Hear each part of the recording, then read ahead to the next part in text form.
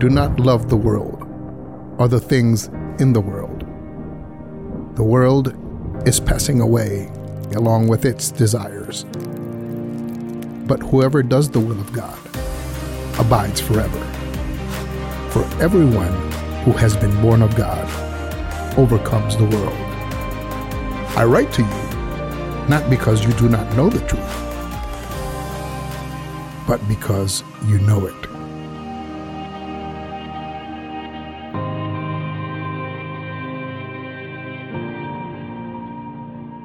First John chapter 2. We are working through the letter of First John together this summer, and the title of this series is So That You May Know.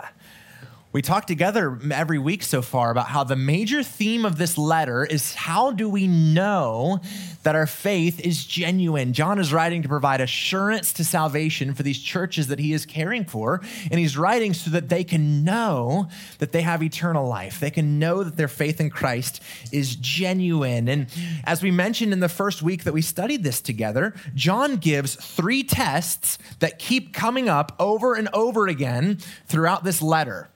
And the first of these tests is the doctrinal test, right? We know that our faith is genuine when we believe the truth of the gospel.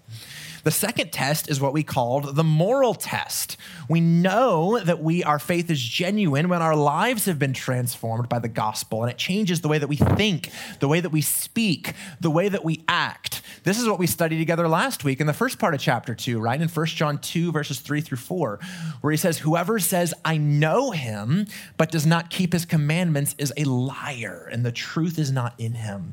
The way that we know that we have a relationship with God is our life has been transformed. But the third test is what we're going to focus on this morning. We called that the social test.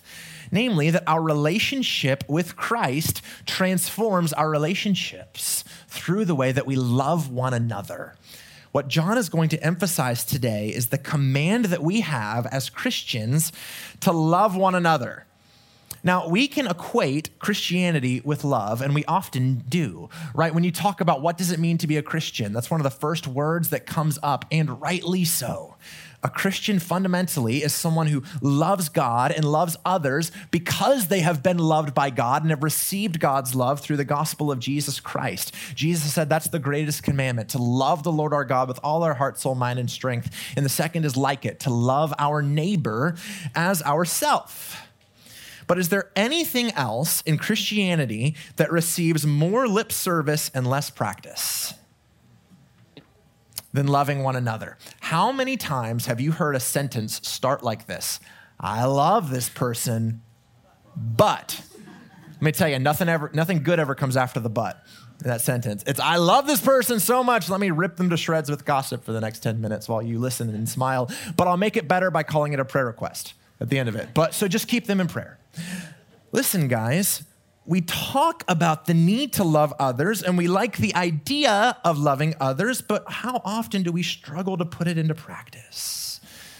The tragic reality is that often professing Christians can be just as unkind, just as rude and impatient, just as prone to gossip and dishonesty as the world around us. And John is saying this should not be the case. One of the clearest demonstrations that our lives have been transformed by Jesus is the way that we love others in the way that he has loved us. But let's be real. Why is this hard for us? Because people are hard to love. One kind of joking thing we say around here sometimes is ministry would be really easy if it weren't for the people. Like that's the hard part. You know, Pastor Sean likes to use this little phrase, EGRs. Some people are EGRs. You know what that means? It means extra grace required. Extra grace required. Every family has one. Every small group has one. Every church has a lot. Every marriage has 2, right? EGRs. If you don't think you know any EGRs, you probably are one. Here's the deal. We struggle to love other people because it's hard, because other than Jesus, the only people that we have to love are sinners. So anytime you love someone other than Jesus, you will be loving someone that inevitably will hurt you, that inevitably will sin against you. And so we have the opportunity to love like Christ. If loving others were easy, we wouldn't need Jesus. But we need Jesus to be the one who models perfect love for us and by his Holy Spirit empowers us to be able to love others in that way. So my goal this morning is to unpack this command that John gives, that we love one another, and talk about how we can put that into practice, because here is the main point of this text. Our love for one another demonstrates that we are walking in the light. That's your main point. Our love for one another demonstrates that we are walking in the light. With all of these things in mind, let's read this passage of scripture together. 2 John, we're going to be studying verses 7 through 14 this morning. Let's read this together. Beloved, I am writing you no new commandment, but an old commandment that you had from the beginning. The old commandment is the word that you have heard. At the same time, it is a new commandment that I am writing to you, which is true in him and in you, because the darkness is passing away and the true light is already shining. Whoever says he is in the light and hates his brother is still in the darkness. Whoever loves his brother abides in the light, and in him there is no cause for stumbling. But whoever hates his brother is in the darkness and walks in the darkness and does not know where he is going, because the darkness has blinded his eyes. I am writing to you, little children, because your sins are forgiven for his name's sake. I am writing to you, fathers, because you know him who is from the beginning. I am writing to you, young men, because you have overcome the evil one. I write to you, children, because you know the Father. I write to you, fathers, because you know him who is from the beginning. I write to you, young men, because you are strong, and the word of God abides in you, and you have overcome the evil one. And so, Father, we rejoice this morning in the simple truth of Psalm 93, that the Lord reigns. Lord, that you reign and rule over all things, that you are clothed in majesty and splendor, that you are the Almighty God.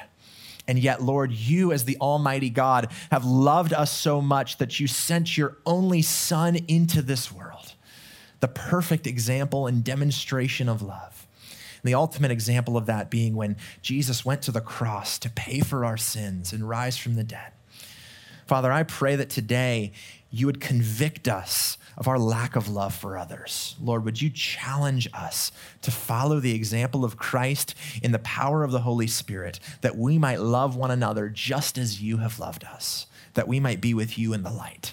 We love you, we praise you, and we pray that by the power of your Spirit, you would now open up our hearts and minds to receive what your word has to teach us today, that we might be transformed by it. For we ask it in Jesus' precious name. Amen. Let's consider together this command to love. This command to love. The command that is both old and new, as becomes plain through this context and cross-reference with John 13, is that this command is to love one another just as Jesus has loved us. So let's consider what these verses show us about the command to love one another. First of all, it is an old/new command, I'm calling it. This is an old/new command that we have to love one another. I love this. Verse 7, beloved, I am writing to you no new commandment, but an old commandment that you have had from the beginning. The old commandment is the word that you've heard. So John says, all right, guys, this is nothing new. This is an old commandment. You've had it from the beginning, been there all along. Nothing new to see here. Old commandment. Verse 8, at the same time, it is a new commandment. What's going on here? It's old commandment. Now it's a new commandment. What is going on here? Do we have a contradiction? Two verses run right next to another. Maybe John's, at this point, I think he's an old man. This is toward the end of his life. He's writing this letter. Is he just starting to lose it a little bit? Like he can't figure out, hey, it's old. Actually, it's new. No, there's a sense in which this command is old. And there's a sense in which this command is new. Let me explain. First of all, how is the command to love one another an old command? Something we've had from the beginning, not a new command. Here's why. Because God has always expected people made in his image to love one another. God is love. We are created in God's image to reflect his character in the world. And so from the very moment of the creation of the first human beings, there has been this expectation that his image bearers would love one another. We see this, for example, in the Old Testament law. That, 1,500 years or so before Jesus, there's this command to love one another. Leviticus 19 says this: "You shall not take vengeance or bear a grudge against the sons of your people, but you shall love your neighbor as yourself. I am the Lord." We often think when we hear love your neighbor, we attribute that to Jesus, and he did say that. But what we don't often realize is he's quoting Leviticus when he said that. He's quoting the Old Testament. Here's why that's significant. I think that we can have this tendency to picture the God of the Old Testament was all about wrath. He was all about justice. He was all about holiness. He was all about the law, yeah. But then we get to the New Testament, and Jesus relaxes things a little bit. He's like, it's all good, bro. Just love one another. It's all about love. No more law, no more holiness, no more wrath. It's just all about love. Let's just love each other. But the reality is, not only is that theologically wrong, because God does not change, because Jesus Christ is the same yesterday, today, and forever. But the reality is that God has always been completely holy and always been completely loving. So the God of the Old Testament is a God of love. And the God of the New Testament is still a God of holiness. Just read Revelation. So it is an old commandment. Those who are made in God's image have always been expected to reflect the love of the God who is love. That's why it's an old commandment. That's why it's nothing new, because this has always been the case. We've always been required to love one another. So then, how is it new? He says in verse 8, at the same time, it is a new commandment that I'm writing to you. How is it a new commandment? I think John is quoting from Jesus, or he's referencing what Jesus said in John 13, verses 34 and 35. Jesus said this: "A new commandment I give to you, that you love one another." Well, hold on, Jesus. We just heard Leviticus and all that. How is this a new commandment, Jesus? The next part is what makes it new. Love one another just as I have loved you. Just as I have loved you. That's the new part. Just as I have loved you, you also are to love one another. By this, all people will know that you are my disciples, if you have love for one another. According to John Piper, what's new about the new commandment is that Jesus is the pattern and the power for our love. The pattern and the power. Let's go through those. First of all, Jesus is the pattern for our love. That is, we love just as Jesus has loved us. He is our example. He is our model. He is the one who has come into this world and loved perfectly to show us how it's done. If you want to know what loving others looks like, read the Gospels. Look at Jesus' life. Think about his compassion for those who are in need. Think about when he was preaching all day and thousands of people are coming to him and they're hungry, and his disciples are like, all right, show's over, time to go home, get out of here. And Jesus is like, they're hungry, feed them. They're like, we ain't got any food. He's like, it's all good, I'll make some. So he has compassion toward those who are in need. Think about his kindness toward the outsider and the outcast. Those who have been rejected by the society and the culture that they were in were the very ones that Jesus would seek out and love. He was a friend of tax collectors and sinners. He was a friend of those who had been rejected. Think about Jesus' humility and service, even washing stinky, dirty feet. And how about this one? How about his love for those who betrayed him? His love for Judas. He knew all along what Judas was going to do. He still loved him. He still washed his feet. He still spent time with him. It is an old commandment to love our neighbor, but what is new is that love has become incarnate and shown us how it's done. So Jesus is the pattern for our love, but he's also the power that enables us to love. John 15, Jesus says this: "As the Father has loved me, so have I loved you." Just pause there for a minute. How much does the Father love Jesus? How much does the Father love Jesus? A lot. That's the answer, a lot. And I wouldn't even feel comfortable saying this, but it's in the text. It's just too incredible to even get my head around. He says, as the Father has loved me, so I have loved you. That's a lot. So I have loved you. But then he follows that up by saying, abide in my love, remain in my love, live moment by moment in this love that I have for you that is as great as the love that the Father has for me. If you keep my commandments, you will abide in my love, just as I have kept my Father's commandments and abide in his love. Yes, Jesus is our example. He is our model. But if all we had was an example, we would never be able to do it because we're sinners. But we are able to live it out as we abide in his love. As we receive his love, we are transformed by it. And now we are enabled and empowered to love others as Christ has loved us. Christ is the pattern and the power for our love. And finally, this commandment is new in the sense that it is given fresh expression in our lives when we live it out. Right? It's an old commandment, love one another. It's new in the way that Jesus has given it to us. But it's new and fresh as we live it out. You ever get something that's like slightly used, like a car or a house or some kind of new device, and someone will ask you, is it new? And what's your typical response? It's new to me. Like it's not new, but it's new to me. I think that could be kind of what's going on here. It's an old commandment, but it's also new to me as I am transformed by the gospel and I begin to live this out, to love others as Jesus has loved me. So the rest of verse 8 says, this commandment is true in him, that is in Christ, as he is our pattern and power, and in you, right? It's new to me as I'm living it out, because the darkness is passing away and the true light is already shining. John 1:9 says that Jesus is the true light who has come into the world. So by saying the darkness is passing away, it's speaking of the reality that because Jesus has come, that light is now shining and he will continue to shine until that day the darkness is completely gone when he returns. That this darkness, it's already on the way out. And in light of eternity, in light of these realities, we are to love one another. But next, John is going to show us that our love shows, it demonstrates that we are in the light. Our love is what shows that we are in the light. These are some direct and very important verses coming up in verses 9 through 11. Let's look at verse 9. Whoever says he is in the light, whoever is making this profession with his mouth, hey, I am in the light, and hates his brother, is still in the darkness.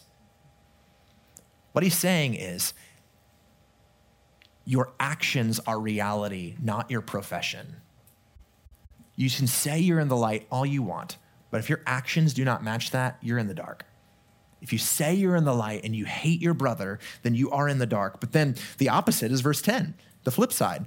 Whoever loves his brother abides in the light, and in him there is no cause for stumbling. John sometimes likes to put a negative and a positive statement back to back for emphasis so that we can't but possibly miss the point.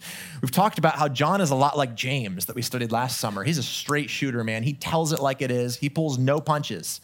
He's saying here, regardless of what we claim to be, if we are not loving the brothers, we are not in the light. And what does it mean to be in the light? Just a reminder, 1 John 1, 5 through 7. This is the message that we have heard from him and proclaimed to you, that God is light and in him is no darkness at all. If we say we have fellowship with him while we walk in darkness, we lie and do not practice the truth. But if we walk in the light as he is in the light, we have fellowship with one another, and the blood of Jesus, his son, cleanses us from all sin. So God is light. We have fellowship with God in the light, and we walk in the light. This means that we are Christians, that we are in Christ, that we have a relationship with God. So let me restate what John is saying here very bluntly. Whoever claims to be a Christian but hates their brother is not a Christian, regardless of their profession. That's what John is saying here very plainly. And notice also the word that he uses. He does not say whoever hates his neighbor, whoever loves his neighbor. It says brother. What's the difference? He's talking about fellow Christians here. He's talking about other Christians within the body of Christ. Now, of course, we are to love all people. Amen? Of course, we're supposed to love our neighbors. Of course, we're supposed to love all people that we come into contact with. But there is a unique calling and a unique responsibility that we have as Christians to love each other in the body, to love other Christians. Galatians 6:10 puts it this way. So then, as we have opportunity, let us do good to everyone, to those who are of the household of faith. There's an especially here because we're a family. We have a unique calling and a unique responsibility to love one another in here, in the church, in the body of Christ, to love our brothers. And so we've talked a lot about the command to love, the need for love, that love demonstrates our walk with Christ. Now let's get really practical for a minute. What does that actually look like in our lives? What does that actually mean for us to love our brothers and sisters in Christ? And I think this is important for us because love in our culture is such a vague and mushy concept. Trying to define love is like trying to nail Jell-O to the wall. It just falls apart and goes all over the place. Like, we don't understand what love is. Foreigner wrote that song. You guys can start singing it if you want. I want to know what love is. We all want to know what love is, right? Because we don't understand. We can stop at that point. We need to know what love is and what it actually looks like in our lives. If not, it turns into vague sentiments and I love this person, but. It turns into lip service that means absolutely nothing if we don't define it carefully. So first of all, what is love? And then what does it look like? I love this definition by one of my favorite preachers, Vodi Bakum. He says that love is an act of the will accompanied by emotion that leads to action on behalf of its object. Let me repeat that. Love is an act of the will accompanied by emotion that leads to action on behalf of its object. Let's unpack that. First of all, it's an act of the will. The will is the faculty of our mind that chooses, that makes commitments, that makes choices. So before anything else, we need to understand that love is something that we commit to do. It is at first a choice. That is so countercultural because our culture often treats love as I fell in love. I got struck by Cupid's arrows. I can't help it. It just happened to me. It's random. It's arbitrary and capricious. It just happened to me. I'm a victim of it. But the reality is, it is first and foremost a commitment that we make, a choice that we make to act in love. But next, it is accompanied by emotion. Accompanied by emotion. This is important because you could take what I just said about the will too far and try to take emotions completely out of it. It's like, I love you. I love you so much. Can't you see? No, of course it's accompanied by emotion, but here's the deal. It is not devoid of emotion, neither is it driven by emotion. It is accompanied by emotion. Can I use this illustration? It's not the truck, it's the trailer.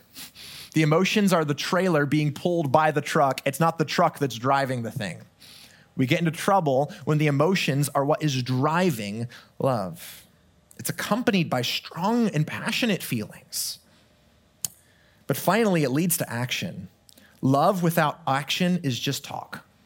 Love without action is, I love this person, but. Love leads to action on behalf of the one being loved. And fundamentally, what is the action of love? God so loved the world that what did he do about it? He gave. Love gives, often sacrificially. That is what love does. It is sacrificially giving of yourself for the good of another. So now practically, what are some ways that we can love one another as brothers and sisters in Christ? Let's speak both negatively and positively. First of all, negatively, love is a commitment both not to do certain things and to do certain things. So when I say I love you, first of all, negatively, it is a commitment not to sin against our brothers and sisters in Christ. Paul puts it this way in Romans 13. He says that love is the fulfillment of the law. And he quotes the 10 commandments. Now, when you think about love, maybe the first thing that comes to your mind is not the 10 commandments. But what Paul is saying is, hey, if you love your brother, you're not going to steal from them. You're not going to lie to them. You're not going to commit adultery with them or their spouse. You're not going to covet their stuff. You're not going to lie about them. If love does not do those things, but love is committed to the good of another person. Love does not use people, but love loves people and gives to them. That's negatively. But we can do better than that, right? I mean, you don't have to love someone just to not hurt them.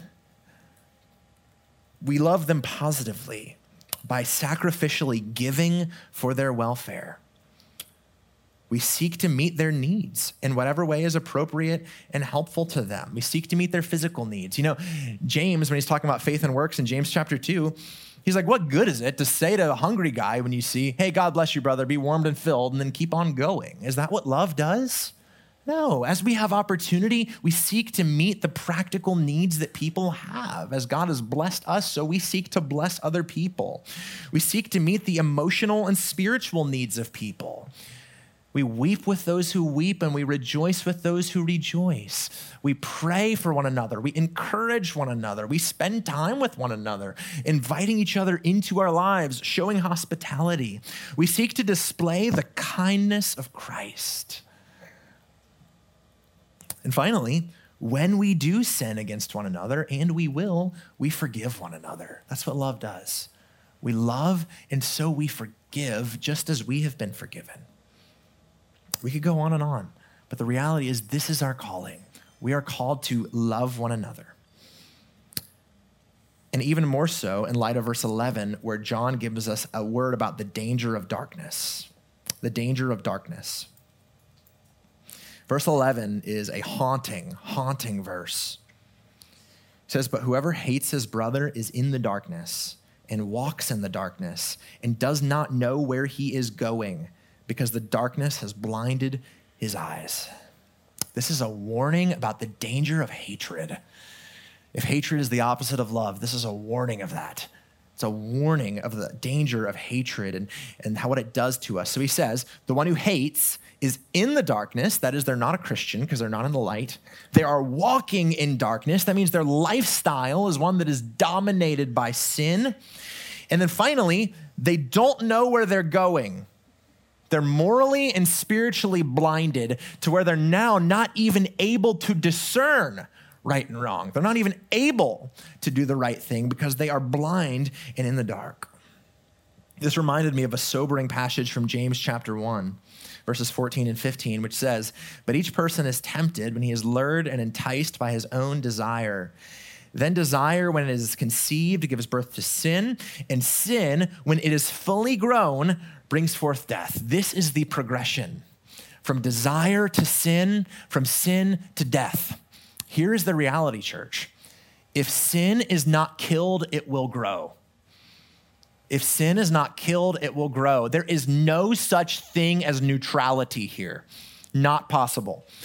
We cannot keep pet sins and expect them to stay small. They grow. You can't put a sin in a box and then stick it on your shelf and hope it stays there. It will burn down the house eventually. When desire is fully conceived, it gives birth to sin. And when sin is fully grown, it gives birth to death. The Puritan John Owen said it this way, be killing sin or sin will be killing you. And this is especially true as we are talking about this morning in verse 11 of hatred. If hatred is not repented of and killed, it will grow. And the history of the world from Cain and Abel all the way forward to our day shows the deadly and tragic results of when hatred is not killed. I want you to think about these very sobering words from C.S. Lewis in his famous book, Mere Christianity. These words make me just want to weep and repent of the times where I've harbored hatred against others. He says, the Germans, perhaps, at first ill-treated the Jews because they hated them. Afterwards, they hated them much more because they had ill-treated them. The more cruel you are, the more you will hate. And the more you hate, the more cruel you will become. And so on in a vicious circle forever. Good and evil both increase at compound interest. That is why the little decisions that you and I make every day are of such infinite importance. Infinite importance. Do we understand that angry, bitter thought that we harbor in our heart against another person, do you have any clue what that can do to your soul if you don't deal with it? It's the old wisdom. You ever heard the saying, bitterness is like drinking poison hoping it kills them. It really is true. So here's the encouragement that I have, man, as we're talking about hating our brothers and sisters in Christ in this passage. As I've been talking about this, for many people in this room, a face is in your mind right now. a name is in your mind right now.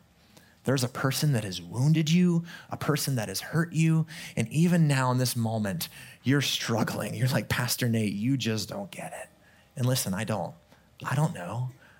We've all been sinned against, some of us in horrible ways. I never would want to minimize the pain of that. But I also know that you and I have sinned against a holy God, and that the debt that we owed to him that he forgave is much greater than any debt any human being could ever incur against us. And he forgave us freely. And by the power of the gospel, he invites us to be free of that burden of bitterness and hatred by forgiveness, just as he has forgiven us. So let me encourage you, if that's you, if you're harboring anger or bitterness or resentment this morning, don't let that desire grow into sin and that sin grow into death. Deal with it. Forgive them. Seek reconciliation. Make things right. Hear afresh the words of Jesus in Matthew chapter 5 this morning, where he said, "You have heard that it was said to those of old, 'You shall not murder, and whoever murders will be liable to judgment.' But I say to you, that everyone who is angry with his brother will be liable to judgment. Whoever insults his brother will be liable to the council. Whoever says 'you fool' will be liable to the hell of fire. So if you are offering your gift at the altar and there remember that your brother has something against you, leave your gift there before the altar and go. First be reconciled to your brother and then come and offer your gift. Come to terms quickly with your accuser while you are going with him to court, lest your accuser hand you over to the judge and the judge the guard and you be put in prison. Truly I say to you, you will never get out until you have paid the last penny." That's the encouragement. Let's be free of the burden of hatred and bitterness by extending forgiveness, because I don't know if there's a better expression of love the way that we have been loved than that. So we've seen the need that we have to love one another and how obedience to this command shows that we are in the light. But this next section that we're going to study just briefly is going to offer some words of encouragement for the church. Encouragement for the church. I kind of love this. It's such a hard pivot right now. There's like 10 minutes on hatred and darkness. Now encouragement. Yay. So let's now read this next section to close, verses 12 through 14. "I am writing to you, little children, because your sins are forgiven for his name's sake. I am writing to you, fathers, because you know him who is from the beginning. I am writing to you, young men, because you have overcome the evil one. I write to you, children, because you know the Father. I write to you, fathers, because you know him who is from the beginning. I write to you, young men, because you are strong, and the word of God abides in you, and you have overcome the evil one." This passage is really cool and really interesting. It's almost like a puzzle to me that we're trying to figure out, how do these pieces go together? How does this fit? So it's a poem, essentially. There's 6 phrases in it. There's 3 sets, so there's 2 groups of 3, if you will. So there's 3 different groups that are being addressed, right? The little children, the fathers, the young men. And each of those groups gets 2 sayings. There's disagreement on how we categorize this, but I think little children refers to the whole church. Here's why. 7 times he uses that phrase in this letter, and it usually refers to the whole church. We saw last week, 1 John 2:1. "Little children, I'm writing these things to you that you may not sin," and so on and so forth. So what I think is going on here is he's writing this encouragement to the church. Then by fathers, he's referring to those who are more spiritually mature and advanced in their faith. By young men, those who are younger in their faith or less spiritually mature. I could be wrong. That's my suspicion of what's going on here. But the bottom line is actually everything he says to all of them is true of every Christian, right? So it is generally speaking an encouragement to the church as a whole. Notice there's no commands here. This is encouragement. He is telling them these things are true of you. Think about a coach who is telling someone what they are capable of in order to get the best out of them. That's what John's doing. He's saying, this is true of you. Now live like it. This is true of you. So I've summarized these 6 things into 3 points. Let's go through them quickly. First of all, he encourages them that your sins are forgiven. That your sins are forgiven. I am writing to you, little children, because your sins are forgiven for his name's sake. There is no better news than that, because that is our ultimate need. Our ultimate need is that our sins would be forgiven. The only way that our sins could ever be forgiven is because God sent his son to pay the penalty for our sins on the cross and then bodily rise from the grave 3 days later. And by faith in him, our sins are forgiven. I love those moments in the Gospels where Jesus actually looks people in the eyes and tells them, hey, your sins are forgiven. Think about the story of the paralyzed man with his 4 friends in Mark chapter 2, where there's this huge crowd in the house. And they're trying to get their friend to Jesus to get him healed.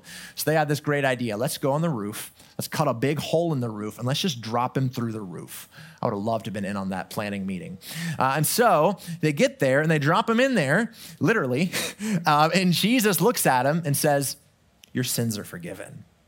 If I were one of his 4 friends, I'd be like, thank you for the sermon, Jesus. But actually, he can't walk. That's why we're here. That's what he needs. Jesus knew that, okay? But Jesus knew even more than that his greatest need was not his disease or his sickness or his ailment. His greatest need was his sins to be forgiven. That was his bigger need. And so Jesus went right for the heart and he said, your sins are forgiven. And then the healing that followed was a demonstration of his authority to forgive sins. But imagine being there in that moment. Imagine Jesus looking him in the eye and saying, your sins are forgiven. Or the woman in Luke chapter 7. I love this story too. This woman who was a notorious sinner. Everybody in town knew who this woman was. She goes to a banquet at this Pharisee's house that Jesus was at. She comes to his feet weeping. She cries on his feet and anoints them and wipes his feet with her hair. And this Pharisee is scandalized. He's like, if Jesus knew who she was, there's no way he would let her touch him. And Jesus looks her in the eye and says, your sins are forgiven. Imagine that moment. He looks her in the eyes and he says, your sins are forgiven. He doesn't say that to the self-righteous Pharisee. He said it to her. Your sins are forgiven. And I want you to know that by the power of the Holy Spirit, when you believe the gospel, it could be as if in your heart, Jesus says those sweet words to you too. Your sins are forgiven. That is our greatest need. And there is no greater peace and joy and comfort in this world than knowing that our sins are forgiven. But the next encouragement is this: you know God. He tells them, you know God. He does that in 3 different statements. First of all, he says to the children that they know the Father. I write to you, children, because you know the Father. Then he tells the fathers the same thing twice because he really wants them to get this. Verse 13, I write to you, fathers, because you know him who is from the beginning. Beginning of verse 14, I write to you, fathers, because you know him who is from the beginning. He who is from the beginning, we know from John 1:1, that is Jesus. He is the word of life who is from the beginning. That is, he is eternal.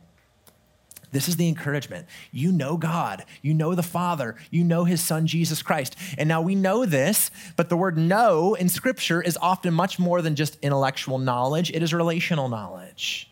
The difference between knowing about someone and knowing someone, having a relationship with them. What John is encouraging them of is you know God. You have a relationship with God. That is the encouragement. And then finally, he encourages the young men that they have overcome the evil one.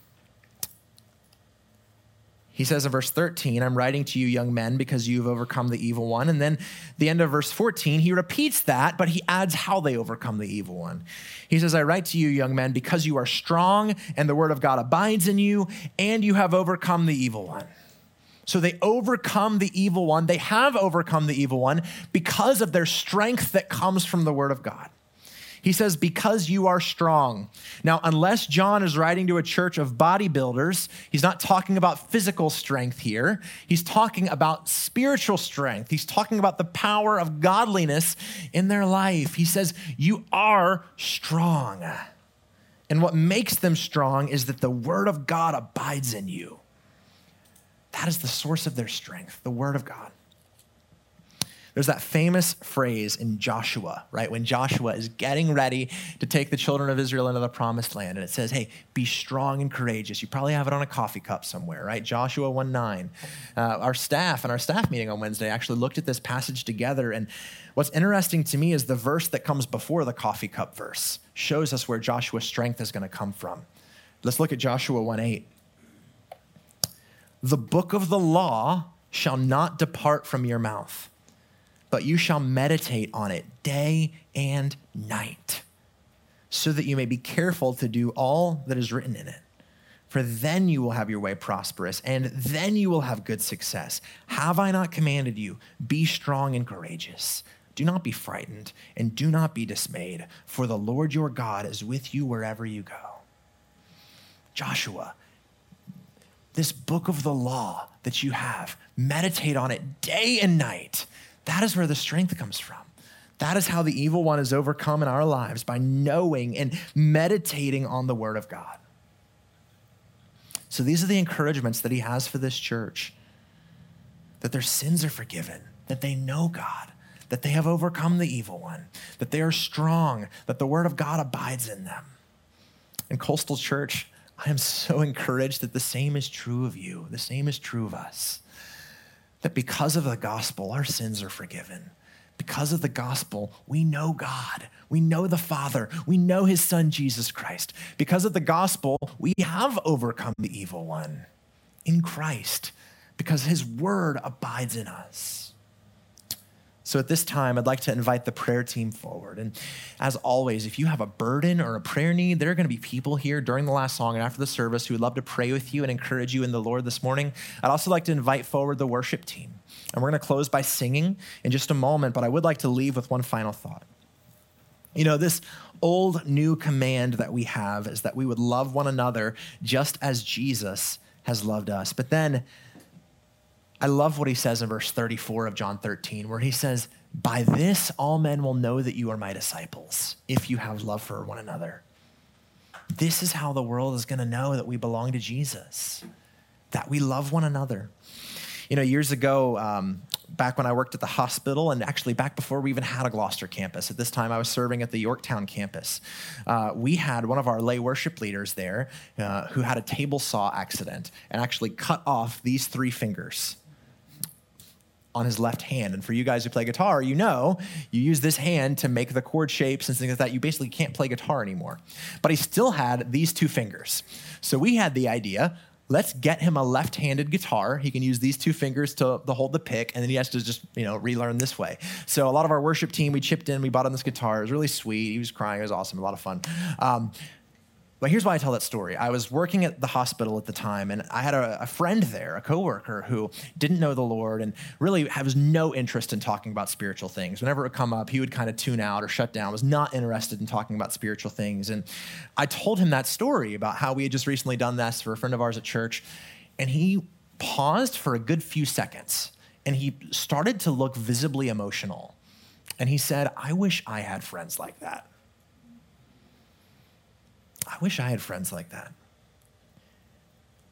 My hope and prayer is that people will look at Coastal Church and, man, even if they're not ready to hear our message yet, they would say, man, I wish I had friends like that. I wish I had people that loved me like that. And our answer should be, come on in, the water's fine. Come join us. We need to be a community of people that love each other so much that it is infectious.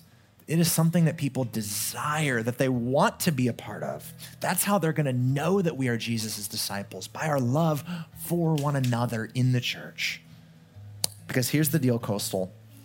Gloucester County will not know that we are Jesus' disciples by our beautiful new building. They're not going to know that we're Jesus' disciples by our incredible worship team, by our awesome family ministries, or whatever else. Though those things are awesome. Fundamentally, the way that Gloucester will know that Coastal Church is a church that exists to develop authentic followers of Jesus Christ, and that we really are authentic followers of Jesus Christ, is our love for one another in here. That's how they're going to know. That is how we're going to make an impact in this county and around the world for the gospel. That this is a church where we treat one another like family, that we love each other passionately. That is my hope and my prayer. And my encouragement to us today is to be a church totally devoted to loving one another just as Christ has loved us. Let's close with prayer. Lord, we are humbled that you would love sinners like us so much that you would send your Son into this world to rescue us.